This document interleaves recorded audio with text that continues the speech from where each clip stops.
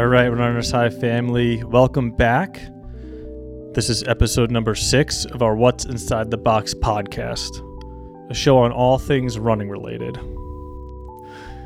We have a very special guest joining us today, one of America's top distance runners over the last 15 years, Ben True of Northwoods Athletics. Ben holds PRs of 7:35 in the 3K, a blistering 13:02 in the 5K, 27:14 in the 10K, 62:10 for the half marathon, and 2:12 for the full. Ben has made 6 U.S. World Championship teams between cross country and track. He's the former American record holder in the Road 5K and just an overall great guy. He is a New Englander at heart, growing up in Maine, running and skiing for Dartmouth University, and now residing in Hanover, New Hampshire for the last 15 years with his wife Sarah and their son. He's an absolute legend in our sport, and we were so appreciative to host him for this hour-long chat, where we discuss everything from how he balanced running with his other athletic endeavor of Nordic skiing, to how his training philosophies have evolved over the years, to training solo for the better part of his professional career, and much more. So without further ado, our conversation with Ben True.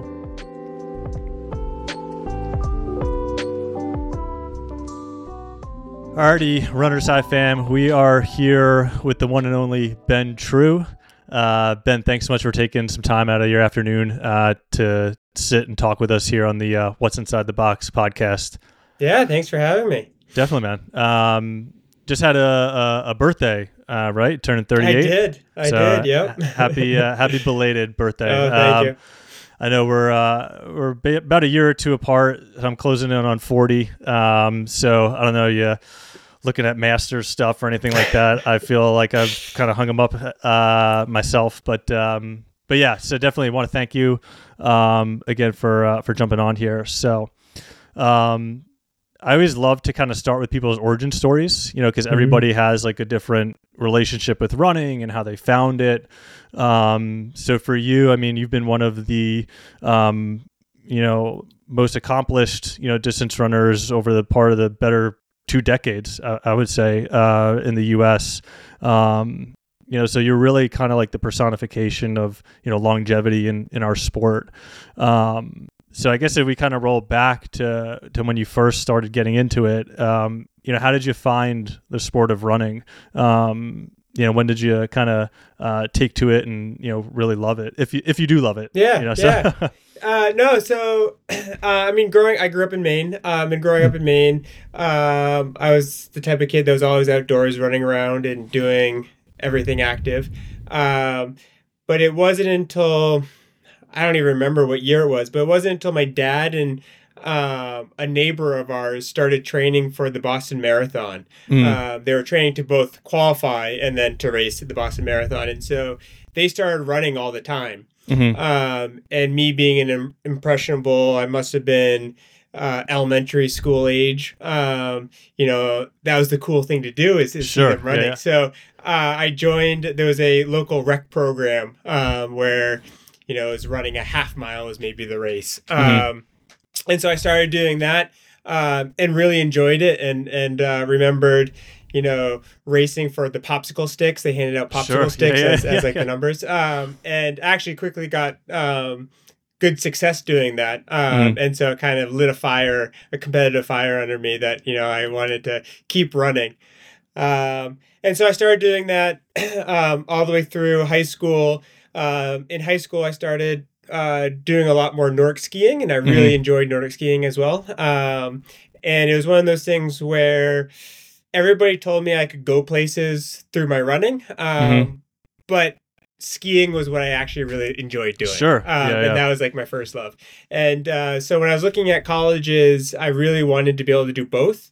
And looking through the different colleges, Dartmouth was one of really the only few that actually with some arm twisting would allow me to do both. And so I did that.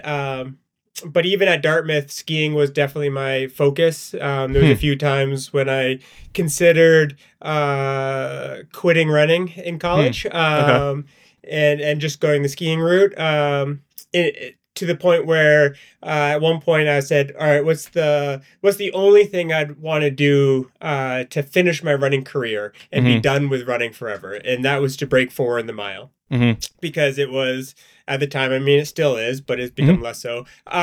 This like benchmark that people who don't know running know this benchmark. They understand that. They understand it. Yeah. So I did that, and my thought was to never run again. And I actually took some time off from Dartmouth and moved out to Sun Valley, Idaho, where a former ski teammate of mine at Dartmouth lives, and we started training for Nordic skiing. I seriously thought I was never really going to run competitively again. But it was out there. First time I was ever at altitude. First time in a there's a very well known the Sun Valley Ski Education Foundation like post collegiate training group. The first time I really was training hard in skiing, and I really wanted to go all in on it, and I really burnt myself out. I trained way too hard. And so one of the things that my coach at the time was having me do was he was like, all right, you fried yourself beyond belief. So let's back things off, take a couple weeks off of doing nothing. But what he'd have me do is go out and do a 10 to 20 minute shuffle jog every day or every other day, just to like move the body and like help aid in recovery. And it was while I was doing that, I mean, I was both depressed, I was both, exhausted. But while I was doing that, I realized, man, running just comes really naturally to me. It was like, it's something I don't have to think about. It's something that I can like go out the door and immediately hit a stride, and it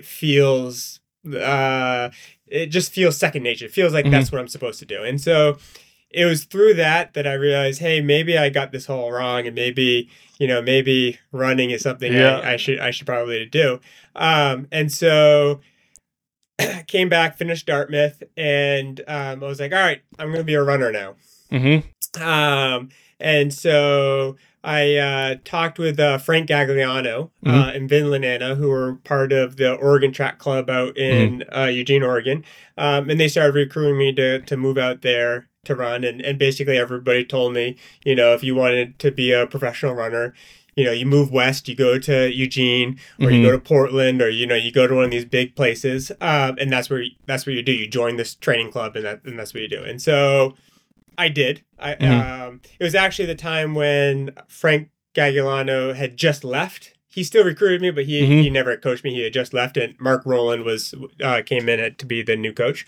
Was that when Gags kind of came back back east for NJNY? Okay, yeah, exactly. They're kind of they were right up kind of our direction. Oh, they were like our kind of like local pro club. Yeah, very cool. Yeah. And so I went out to Eugene and quickly realized it was not for me. Okay. I'm a New Englander through and through, and it was something about, while it was a great situation for running, it wasn't necessarily a great situation for Ben, the human being. Sure. And so I was there for maybe 10 months, and I made the vow when I was out there that if I actually wanted to do this, I needed to make sure that first and foremost, Ben the human was happy, and that first and foremost, I was in a situation that I always enjoyed, outside of running. And so I moved back to Hanover, New Hampshire, where I went to school, and I haven't left since. And I've been here in training, and it has made things a little bit challenging training here, because majority of my career I had to train alone, which I definitely don't think I ever was able to reach my fullest potential training alone. It's definitely beneficial to train with others. Sure. But it was something as a human, I really liked it here. And me as a human, I never wanted to be all consumed by running, by taking my life and moving it someplace just for running. I always wanted to have things outside of running to be able to be. I didn't want to identify solely as a runner. And so that kind of has taken me to where I am now. Yeah. Well, I mean, I think that's a great point. I mean, I think, again, like a lot of us, like we identify as like, it's such a large part of most people's identity, and I can only imagine it at your level. But I wonder if, and again, like just throwing it out there, I wonder if it kind of came from your initial love of skiing, and you kind of had that diversification to begin with, where some of us, mere mortals, it was like, no, we were good at one thing, and like that was it, so that was our thing. But yeah, I mean, so to kind of just look back a little bit, it was just so funny. I was like, I'm a fan of the sport, fan of you, but still doing my due diligence, trying to look up, hey, accomplishments, all this stuff. Dude, I just started to get so lost with everything because there's so many, like, not to just, kind of blow smoke, but the really intriguing thing, I think, about kind of your journey is, again, like going back to that longevity in the sport. And, one thing from, just kind of looking at your running your personal bests in the 5K and the 10K and how far apart those were from one another. I think there was like a 7 or 8 year differential, if I'm not mistaken. And I'll let you on a little secret. Yeah. Those were the 2 years I had training partners. Interesting. Yeah. Everything else in the middle, I ran by myself. By yourself? Yeah. Yeah. So I was able to come close a few times running by myself, but training with other people made things a lot easier.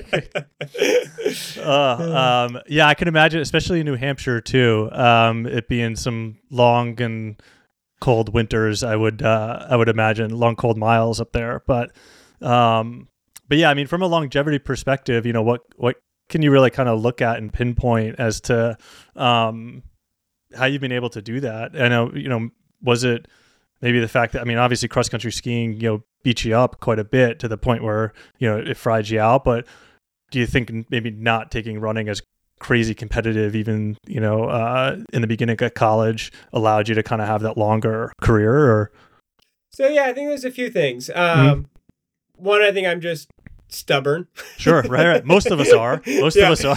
Yeah. So I think that is a big piece of it. But I think because I was training alone a lot of it, I was able to see training in a different light, where I was forced to learn more about training. I was forced to understand the whys of everything because I didn't have a coach in person that I would go and talk with. I was coached remotely. I didn't have other training partners to be like, all right, this is what we're doing. Let's just go do it. So I was forced to learn the why behind everything. And then once you learn the why behind things, it frees you to really be able to make sure that you're doing a workout for the correct purpose. Right. And so when I would go out for an easy run, I knew the effort and the reason of that easy run was to recover. And so I knew the effort that I needed to run. Running alone, I can run that exact effort. Right. So I don't have to be worried about a watch. I never would look at pace. I wouldn't have to worry about running with somebody that was feeling really good that day. If anything, in Hanover, if I'm going to find somebody to run with, they're going to be a slower runner, so they're going to make me jog slower. Right? It might help you with that. Yeah. Right. And then the same thing with a workout. I would know, just because, Mark Coogan was a coach of mine, Tim Bro was a coach of mine, Ray Tracy was a coach of mine, just because they had written a workout on a particular day, say Tuesdays, I'm supposed to be doing mile repeats, right? But I was the only one there showing up. And so I would know, hey, if my body isn't fully recovered yet from my last session, it's okay to push it back a day. Because what are the goals of the workout? It's not having to do the workout as prescribed on the particular day, because nobody knows how quickly or slowly you're going to respond to certain stimuluses, or how your outside life is going to affect your ability to recover, your ability to perform. And so by doing it all solo, I was able to make those adaptations. I make those training adjustments on the fly all the time. And so it's easier not to fry yourself that way. The downside is it's easier to not push yourself hard enough that Sure. way. Right. So there's pros and cons. There's a give and take there. Yeah. Yes, but it definitely helps with longevity because if you're in a team and you're set and your workouts are Tuesdays and Fridays, and it doesn't matter if you feel good or feel bad, you're doing workouts on Tuesdays and Fridays, and you're always going to have in a group one person that's going to feel good in every single workout, right? Right. It may make those workouts may make you run much harder than you should for those particular workouts, right? And so you might be able to get really fit really quickly, but you could it might shorten the window of how long you're able to hold a particular level of fitness. Sure. Whereas for me, I didn't ever really had any peaks or valleys. I just kind of had one steady thing because I basically trained. Sure, as to what you would, yeah. Now, do you feel like you picked up and realized that a little bit like later on in your career, and you were on the gas early, or was it always just kind of something that you felt that you could always adjust or things like that? Speaking personally, like as I've gotten older, I do not feel nearly as good as I did 5, 10, 15 years ago, and I'm just like, need an easy day. Is it something that you've like adjusted as you've gotten a little bit older, or is it, it's something that you're always doing? Easier for me. So, I was always pretty good. So I'm a very naturally curious person. Sure.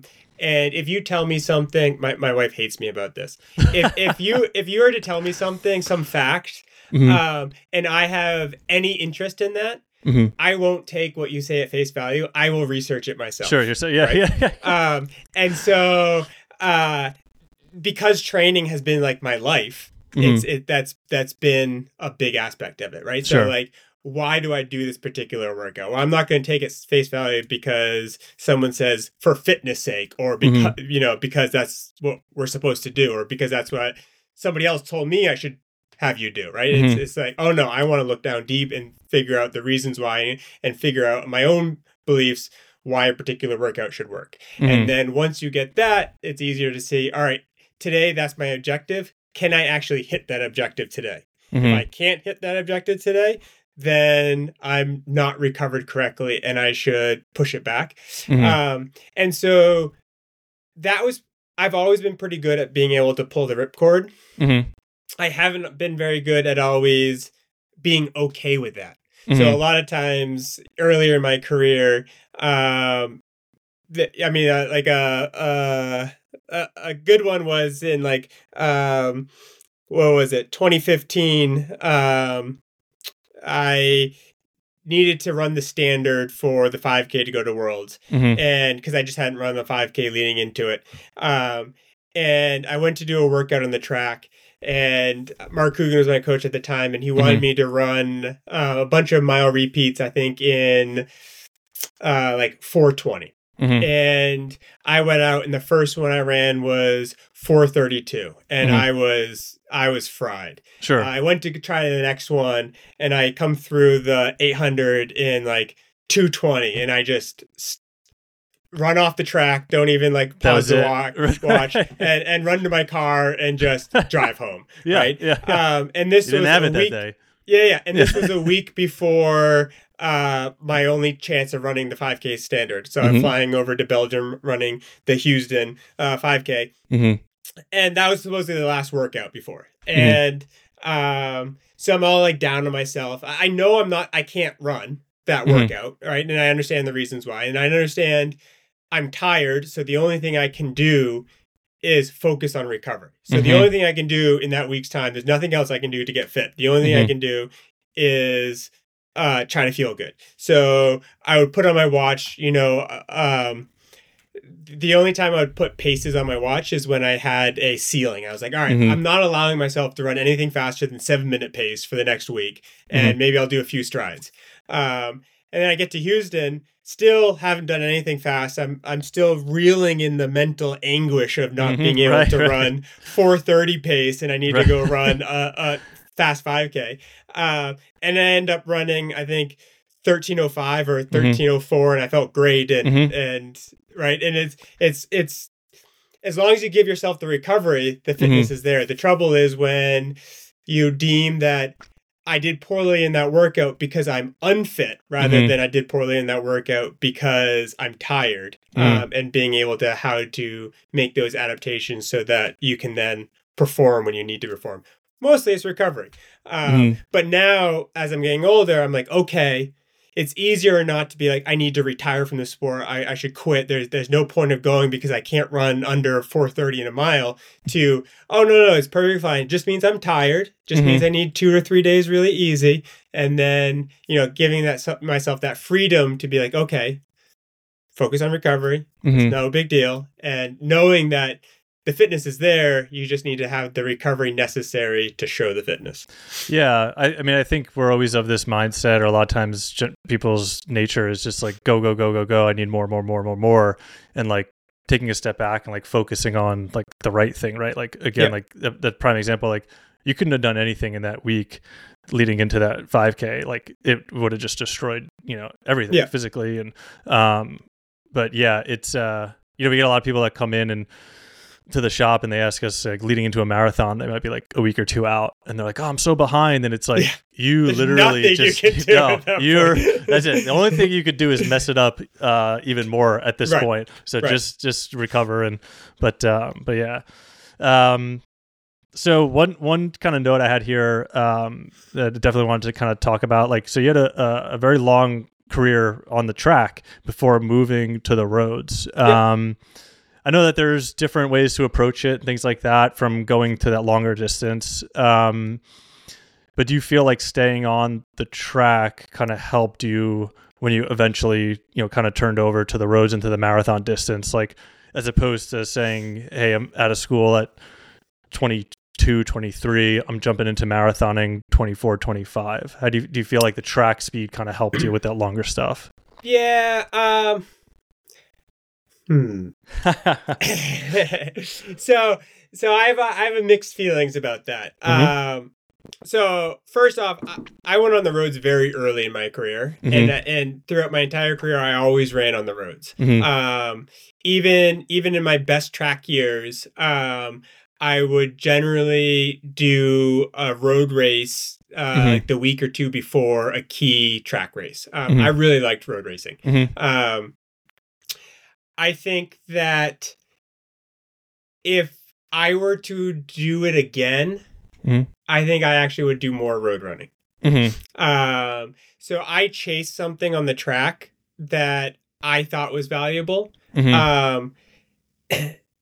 Even though I enjoyed the road running more. I thought people would like... I thought when you think about high performance running, you almost think that the track running is at a higher level than the road running. At least it was in my mind 10 years ago, right? Sure. Yep. And so I chased the track much more than I should have.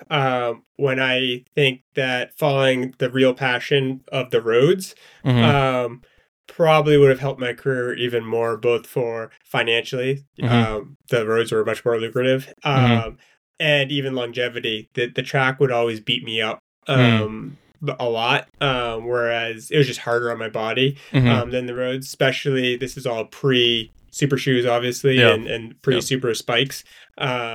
Now I'd probably be fine running in the footwear we have now. But back then, it would just beat me up so much that I think I would have been a much more enjoyable person if I just ran on the roads. I mean, for those that are listening and that may or may not know, but Ben, you were a American record holder in the 5K on the roads. Yeah. Right. So I mean, that's yeah, pretty fast. Was it 13:20? Yeah, something like that. Okay. But yeah, from the longer distance stuff, so you took a stab at marathoning in New York City was your first one. Yep. And then you had to build up to New York. And that one was a lot of fun. That was one of the ones where everybody told me to be super conservative, and I was.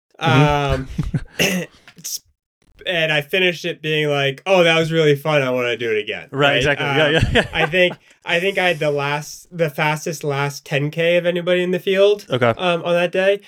Which is hilly in the park and everything too. You know, last 10K is no joke. I just slipped up a lot in the earlier 30K. And so that made me feel like, oh, I can actually do something well here, and kind of really wanted me to get back at it. And so the following year at New York, I was in much better shape, and I was ready to go. I have a son who's in daycare who made it so there are a lot more germs going on in the house. I got laid pretty low, I think 2 weeks out, and couldn't run for, I think, probably 12, or it was like 8 days or 9 days. I couldn't go for a run, and was like, all right, it's just good taper. And then I went for a few runs, and like 3 days out from the marathon, I was like, I can't even do a 5-mile run without my heart rate being sky high. There's no way I'm going to be able. The only way I'd be able to race is if I went to start and then drop out. Like, there's no way I was going to get through 20. So I was like, I'm not doing that. Yeah. And I think mentally that took a lot from me. And so then I was going to do Boston, or I did do Boston. But I just couldn't get back into that same rhythm, mostly mentally being able to get back into that training solo in the wintertime.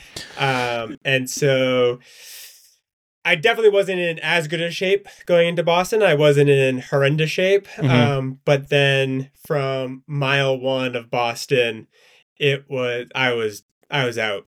right from the get-go. And that was the longest, hardest day ever. And that was this past year. This is 2023, right? And I still remember being like, I am absolutely done. I've bonked 3 or 4 times. There's no way I can run another step. And seeing the mile marker 11 and being Jesus. Like, I'm not even halfway through. Oh my God. Yeah. And they're not even like, not only you're not halfway through, but like, again, no part of the marathon. I'm still on the easy slide downhill part. Descent. Yeah. Like, you still got 16 to 21 or whatever, you know, of all the hills, and that's a long day in the office, brother. Yeah, you know. But yeah, I mean, I get, I did want to kind of to chat a little bit about that in terms of like, and I don't know, maybe you don't have the answer to it just yet, but like, how do you bounce back from something like that where you're just completely, I mean, fall 22, it sounded like you were in really good shape. It just didn't pan out due to sickness. You had a pretty good run at United Half before Boston. And then, have you bounced back, or mentally, how do you bounce back in general, just from when you have a clunker? Not speaking specifically to Boston, but just in general from your career. I mean, Boston was more than a clunker. Right. But also, mind you, to mere mortals, you ran 2:16. So, but still, It is different. I think something like the marathon, at least for me, is harder because you put so much time and energy into one particular race that is challenging. And you almost have to like go through a grieving process afterwards where in my mind, the best is always to step away. Not from like society, but step away from running. And so, take time off, try to go and be active doing other things, ride a bike, do some cross training. You can still train, it's just maybe not running, and give your body the space, and give your mind the space to move past it and give it time to recover fully. And so it can range. It can take a week. It can take 2 months. But I think to be able to really get over those, it's being patient and allowing the body to come back. And the sign that I always have that I'm back is that you start getting excited to run again, and you start getting big motivation. You start getting really competitive again. And I always like to almost hold back even from that. So I always say, like, coming back from something, once you start to get the drive to run again, wait another like 2 or 3 days. Sure. And right. then start back up. Right. If you still have that drive. Yeah. Yeah. Oh man. So yeah, I mean, speaking to training and things like that, we had talked briefly before we jumped on, but kind of where are you at mindset wise? Where are you at training wise? How you feeling, from this point in your career? Yeah. So who knows? I'll never rule anything out. Sure. Yeah. Yep. But basically, I remember having this conversation with a few other pros around the dinner table at a race, and for me, when my son was born, he's like 2.5 years old now. The piss and vinegar, like the real like drive competitive, I want to rip somebody's head off, which I definitely had earlier in my career, and what fueled me for a lot of my solo training sessions and fueled me for the last 400 meters in a track race, kind of disappeared. Sure. Right. And so then you have to look at the sport slightly differently. I remember Kiara was talking about how she viewed the sport as an escape from her life with her kids. And she was able to use it as a way to have something for herself. But for me, once that aggression disappeared, it was hard for me to see the sport of running outside of what it is, which is just play and is just nonsense in a way, right? Sure. And the great scheme of things, competitive running is absolutely hilarious. Right. And it's hard for me to see it outside of that. Sure. And so now trying to see it as, all right, what is running actually? Well, it's people having fun. All right, now let's have fun with it. Am I able to make myself hurt as much in the training necessary to be competitive at the level necessary in today's world? Going in with a fun, playful mindset. That's been hard. Sure. Right. Yeah. But it's made me want to help others achieve their goals in running in the sport, because now it's fun for me to see other people succeed more. And so my mind shift has shifted a lot more from how can I get the most out of myself to how can I help somebody else better themselves in the sport. And so it's kind of naturally shifted more to like a coaching role more than like an athlete role. Yeah. Well, yeah, that's a great segue, because kind of one of the next notes that I kind of made here was, you started Northwood Athletics, right? Yep. So, so if, what's the goal with that club? What's the little bit of history with that club? I was on the website last night, ordered myself up a t-shirt. Nice, thanks. Yeah, the little maple leaf one. It was pretty cool. Yeah. So I'll be waiting patiently for the mail to come with that one. But yeah, so from again, more of that coaching perspective, like, what's Northwood kind of all about? Yeah, so Northwood started as an idea of when you're looking at running and you want to be a professional runner, really all the options are joining a training group out west, right? Or having to be a part of one particular shoe brand and then going to where that shoe brand decides you should go. And I personally don't think that's a good strategy. I don't think that helps elevate running as a whole. I think that helps elevate shoe brands by a lot, but I don't think that helps necessarily distance running as a whole. And I never liked the idea that people, especially New Englanders, felt that they had to leave New England to continue to run. And so Northwoods is kind of born out of this idea that we can create a New England centered training group that is brand agnostic, that it doesn't matter who you are, you can come run. Doesn't matter what distance you run, you can come. Doesn't matter what surface you run. So trail running is becoming a lot more popular. And so we have a bunch of trail athletes here. That fundamentally running is running, and everybody can bring their strengths and their weaknesses to the table, and we can all help each other, right? So a trail runner tends to both have, depending on the distance of the trail, but you can either be almost like a miler or you can be more like a marathoner, right? But on the day-to-day, you're still just a runner. And so there's a ton of overlap. And how we can build a community, because throughout my career, I have greatly realized that running with others is much more fun, and you can get a lot more out of yourself by running with others.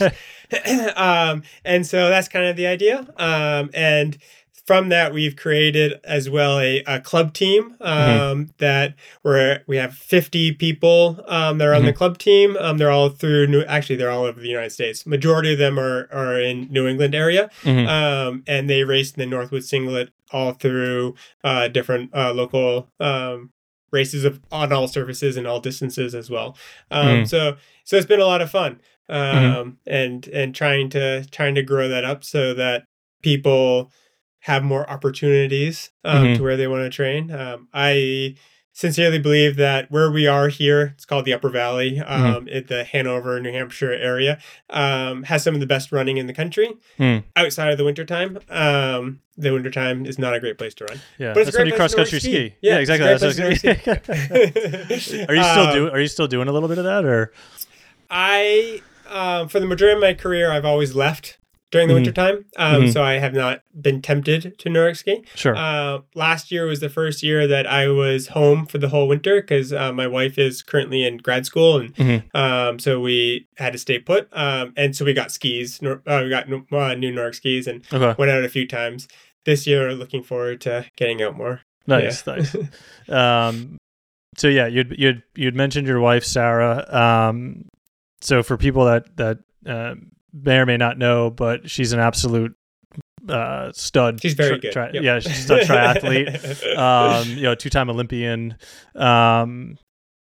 So one thing that I am always intrigued by, and especially given your history as a professional and the level that you ran at and where she's at, what's I know we're kind of transitioning a little quickly, but what's harder for you to do, watch her race or you race yourself? I feel like it's so when I'm racing, I control everything. When she's racing, I have no control over anything. Right. So it is harder. I feel like what's the best way? I only dread her races, watching her races, because the entire time I'm worried something bad is going to happen. Sure. Where she was, when she raced ITU, which is the Olympic distance stuff, she was known to ride, we're going to get in the weeds a little bit of triathlon, but ITU is draft legal, and she would always ride in the back of the front pack, the very last bit, which is one of the most dangerous spots to race. And because of every corner, you have to put out a bigger differential in power, right? So you have to slam on your brakes going into a corner earlier, slow down even more, and then you have to sprint even harder out of the corner, the elastic effect, to catch back up to the group. Whereas if you're in the front of the peloton, you can kind of coast into the corner and you can, it's a lot easier.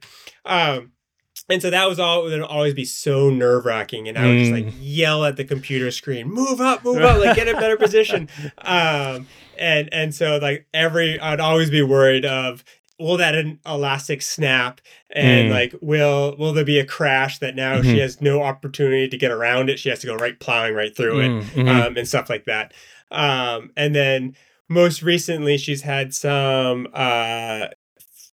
fairly famous heat issues. There was a few races that were very televised, but that she had some heat issues. And now moving to the Ironman, Kona, very hot, is the World Championships. And so the last few years watching Kona, it's always like hoping she gets through and doesn't overheat. Is the biggest thing. And so those are I know that if the bad things don't happen, she's very, very talented and she will do well. And so it's always like, just don't let those things happen. There's nothing bad happen and everything will be okay. Oh my gosh. Yeah. Yeah. It's, and I think too, I mean, even to get your take too on like, you know, from that perspective, she's your wife. On the other side of like coaching athletes, I feel like I've had limited experience with coaching high school. I would get more stressed about watching like my athletes race because again, it's more of a control thing. I know I can control when I'm racing, but I can't control when they're racing. Like, do you feel the same way with like the athletes that you're coaching, you know, with Northwoods and that? Yeah. So I haven't had too many athletes race yet under me. A lot of them. So it's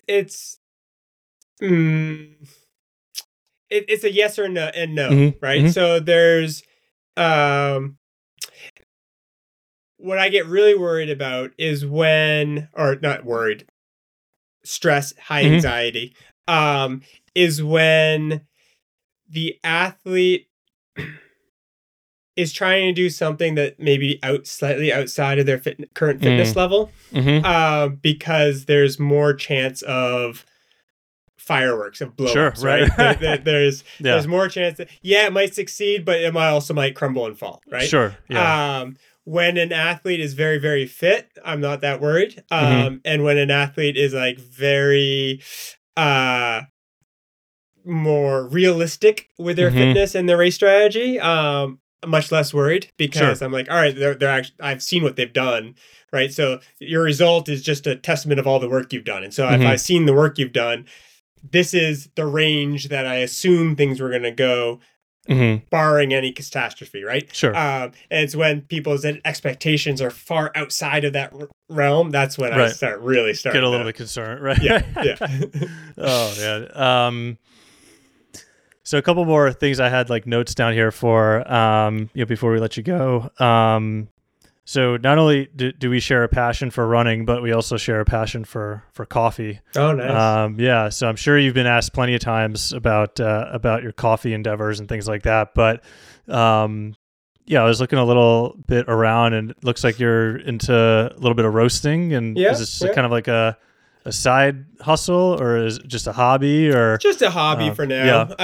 It's always been something that I've wanted to do. I've always thought, I got into coffee in the later years of college, and I've always thought it as basically my third career. Right. So like I'd run for a while and then I'd do something else to hopefully make some money, and then like the final career would be like the coffee world, right? Right. And so I've always been very interested in it, followed it. The Lindens and us started a company a few years ago that proceeded to... we ended up launching the coffee company the same weekend that Des Linden won the Boston Marathon. Good timing. It was great timing. We're not planning on Des winning. And that was the year that... It was like raining really bad sideways, weather. and people were getting hypothermia. It was more of the who's the toughest runner, which clearly is Des. And so, and so it kind of grew much faster than we wanted to at that particular time in our careers. And so after a year, Sarah, my wife, and I bowed out, and so it's just the Lindens now. I think I have a Linden and True hat somewhere. Oh yes, like a flannel. It was like flannel, if I remember correctly. Yeah. I got one of those floating around. Yeah. Awesome. And so. I mean, I still have I got a bigger roaster when we were doing that, and so I still have that. And I still do that for fun, and so it's fun. It's the secret prologue. Is that that's what it's under? Okay. So that's like the thought of it is like it's brewed whenever you want to, or roasted whenever you feel like you want to roast. Is kind of the gist. I mean, okay. that is the hobby, but like it's called the secret prologue because it's like, it's the hobby I don't want too many people to know about. It's a business. I don't want it to be a business. Sure, right. And it's like, what's going to happen before ideally the secret prologue becomes something else. So it's the prologue to the actual company later on down the road. Yeah. And so that's what the name came from. But that's awesome. Yeah, that's awesome. So kind of one more talking point, and then we got some couple listener questions and one curveball for you. Right. We love to ask all of our guests, but before we get to those, like, we are a shoe store. I think, again, you and I being around the same age, we kind of are of this generation where, we began, I don't even want to call what I did a career, but we kind of began our running journeys, your career, in shoe tech that wasn't that advanced or that crazy. And in the middle of all of this, within the last 4 to 5 years, it's just absolutely exploded. Be it super shoes on the roads or super spikes on the track.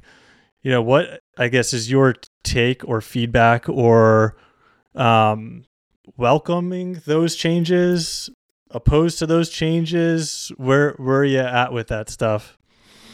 Yeah. So we're always going to innovate, right? So you can't kill innovation. Sure.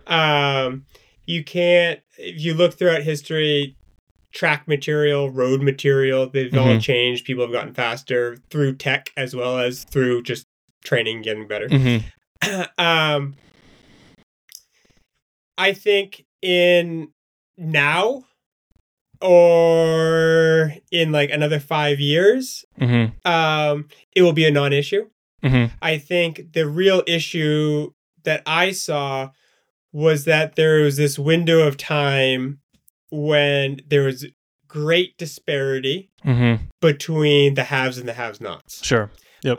When what you wore on your feet was a bigger decider of how the race was going to play out than your fitness level. I think it's much more of an even playing field now than it was. Definitely agree. But there was a time when there was great disparity, and yes, you can't blame a Nike for putting that innovation in, putting the R&D in, putting the money in, and being like, yeah, you won that market share for a very long time.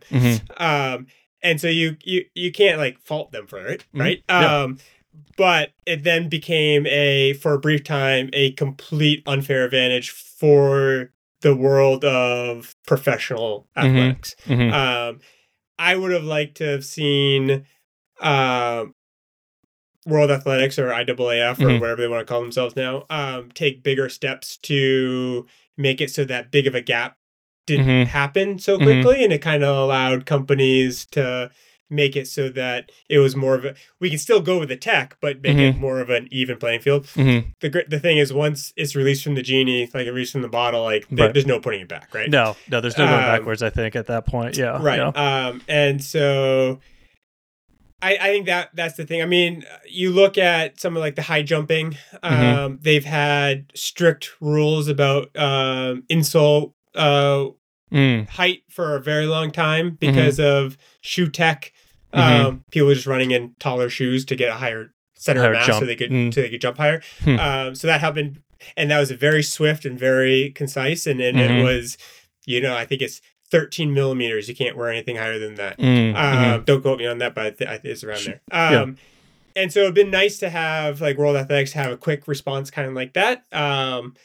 But because the shoe was already out, they had to go with what the shoe had to be able to fit. And now there's shoes that are deemed illegal. And now it's opened the floodgates of now we have to check shoes. Like that, I mean, that's kind of ridiculous. Yeah. Well, especially too, like from the elite perspective, it's one thing to check or know, but like, technically people in the masses of those races, like they could be technically running in illegal shoes. Right. But depending on road racing, depending on who your if you're verified or not, or ratified by certain companies, like Falmouth Road Race, for example. Falmouth Road Race, I think you could wear illegal shoes and still be perfectly fine winning the race in, because it is not under any specific certain banner. umbrella of it. Yeah. Right. Yeah. Right. Yeah. And so now it's gotten a little crazy. But now they're like the rules: you can't wear road shoes on the track because they give you like now it's gotten weird. Yeah. It's just so interesting to me, because I feel like, running, like you had mentioned, like, we've seen technological advances from the track, or even if you just look at like, we weren't running around in leather spikes before super spikes came out, right? But I feel like in other sports, like, in cycling, in swimming, like they've dealt with it before and are have a little bit more guidance and guidelines. Where running, like the technological changes that came before the last couple of years, like it didn't push the sport forward as much in that shorter period of time. Or I feel like these other sports, it's like, they already knew that these types of wetsuits were going to make people faster, and they made them only legal in certain, races or things like that, or bike and aerodynamic type stuff. Like, I feel like running's just never had to deal with it to that extent. But no, I do agree though. Now it's been a little bit more of a leveled playing field. I think even from our side, like as a retailer, like we've seen like the first iterations on a lot of the brand's attempts at that stuff, and it was just like, good luck. Right, like it was not going to hold up. It was not going to compete. But now it's gotten to the point where pretty much every brand has their own super shoe that's gonna kind of compete with everything. And probably there's always going to be some percentage difference, and there's as you run, that's another thing that every study has shown, that like what these super shoes do is they help a certain population more than they help other population. So that you have some responders or non-responders, you're always going to have that.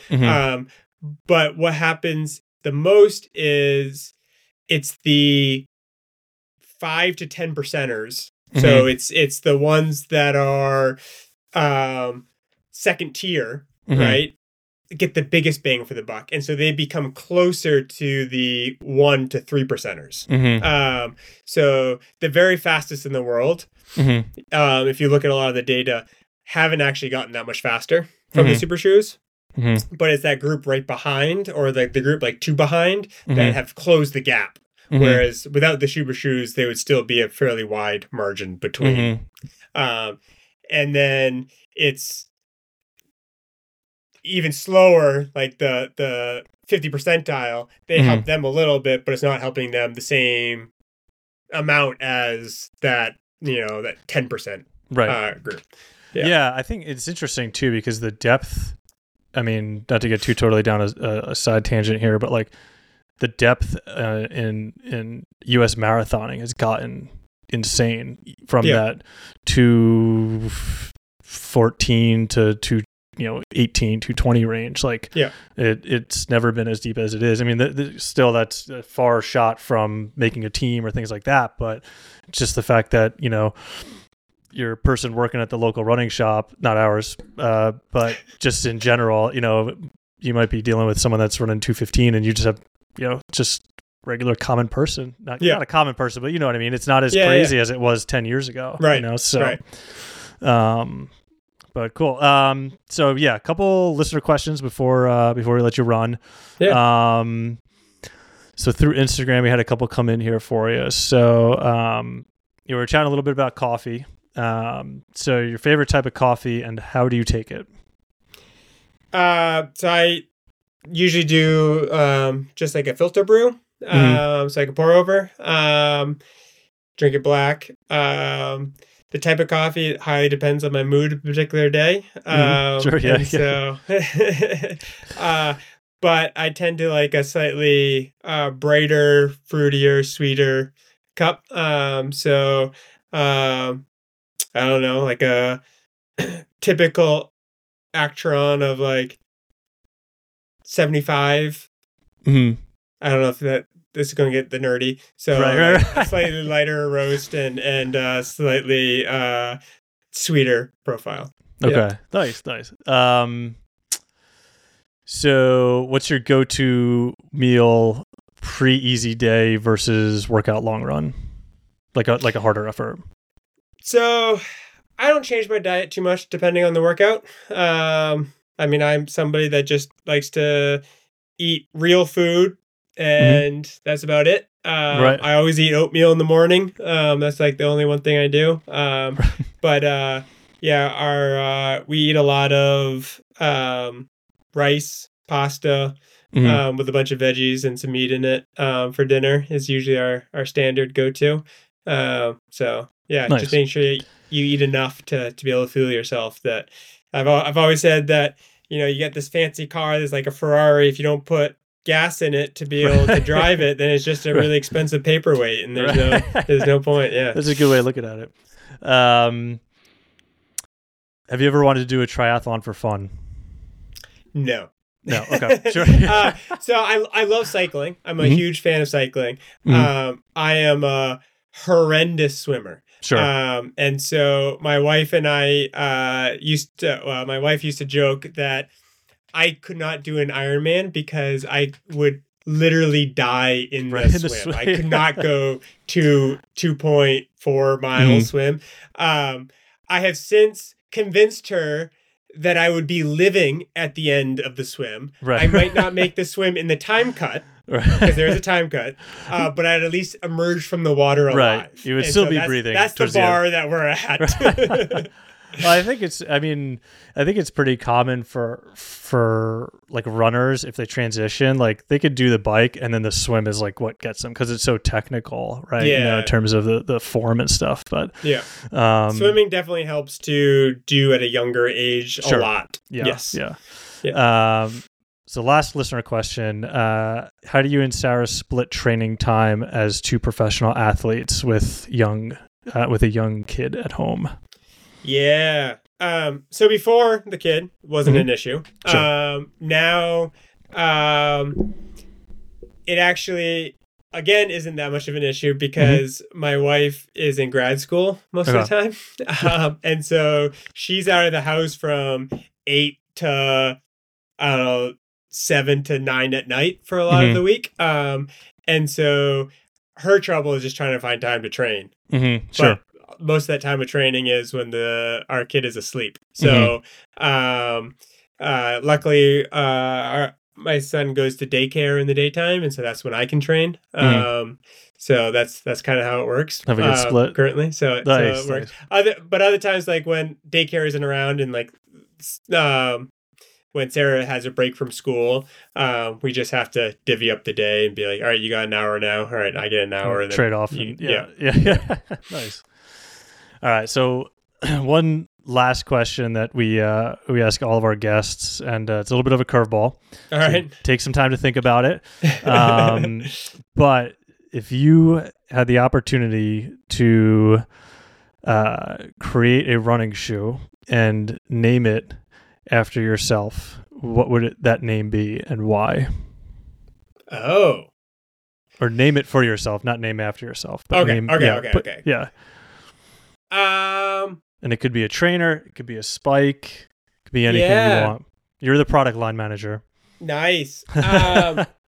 So I will say that there was a shoe, Reebok made a shoe a while ago called the Grass Road shoe, or Grass, because there's a road in Hanover that's called Grass Road, and it's fairly short, and it's dirt, and it's where we all do our hill repeats. All through college, we did hill repeats. I still do hill repeats up at now. And so that shoe's always had a close heart. I've actually never worn the shoe because I've always been with a different shoe company. But that one's always held dear to my heart just because I've logged so many miles on this hill, and then having the hill be, honored with his own shoe. So I would go with I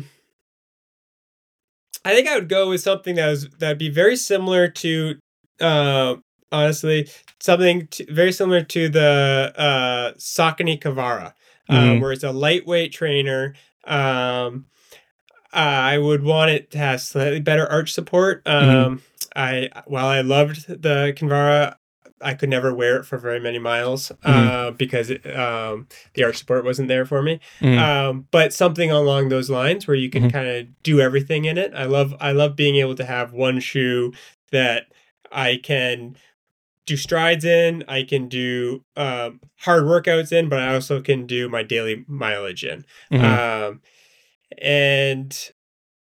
I don't know what I would name it. I would I'd probably just name it the Workhorse. Something that will do it all. Dude, I love it because I think, you know, when I think of Ben True, I actually do think of like just a workhorse. You know what I mean, man? Like just grinding, you know, throughout your career. So, all right, so let's wrap this up here. So, before we let you go, Ben, is there anything that you would like the people to know, or anything that you want to get out there? No, have fun running and check out Northwoods, you know, and help support all the athletes that we have. We have a new athlete coming from Germany today. And so Celine Reeder, she went to Lee University. She's a D2 NCAA champion a few times. So be excited to have her. Lauren Gregory is here from Arkansas. And we have Parley, who's a marathoner, who'll be at the trials, but is actually focusing on Boston Marathon. And Dan Kurtz, who's a trail runner. And so that's kind of the group we have here in town, and we're trying to grow that. We also have a few remote athletes, but check out the Northwoods. Yeah, definitely. We'll in the outro, I'll give a little bit of a shout out to Instagram handles and tags and all that sort of stuff. So we'll get all that covered. Even perfect, to the because I don't think I've logged in my personal Instagram for over a year. So send people that way. Yeah, you're not missing much, man. You're not missing much. So awesome. So Ben, thank you so much for giving us a bit of your time this afternoon and sharing your knowledge and experience with the Runners High community. I think just hearing your philosophy on training and coaching makes me want to lace up again and get racing. But again, we appreciate hosting professional like yourself with such a long and accomplished career. So thank you so much again, and we'll catch up with you soon. All right. Well, thanks for having me. Great talking with you. Yeah. Thanks, man. Yep.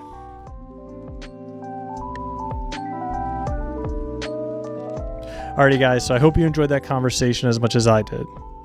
Thanks again to Ben for giving us some of his time this afternoon. You can find him on Instagram at BenJTrue, along with Northwoods Athletics. That's just at Northwoods Athletics, and his coffee roastery that can be found at The Secret Prologue. And before we sign off, don't forget to rate, review, and subscribe to the show. If you enjoyed this episode, please feel free to share it with friends and family, and let's keep this show rolling. Until next time, this has been another episode of What's Inside the Box, presented by Runners High. Thank you for listening, and we'll talk to you next week.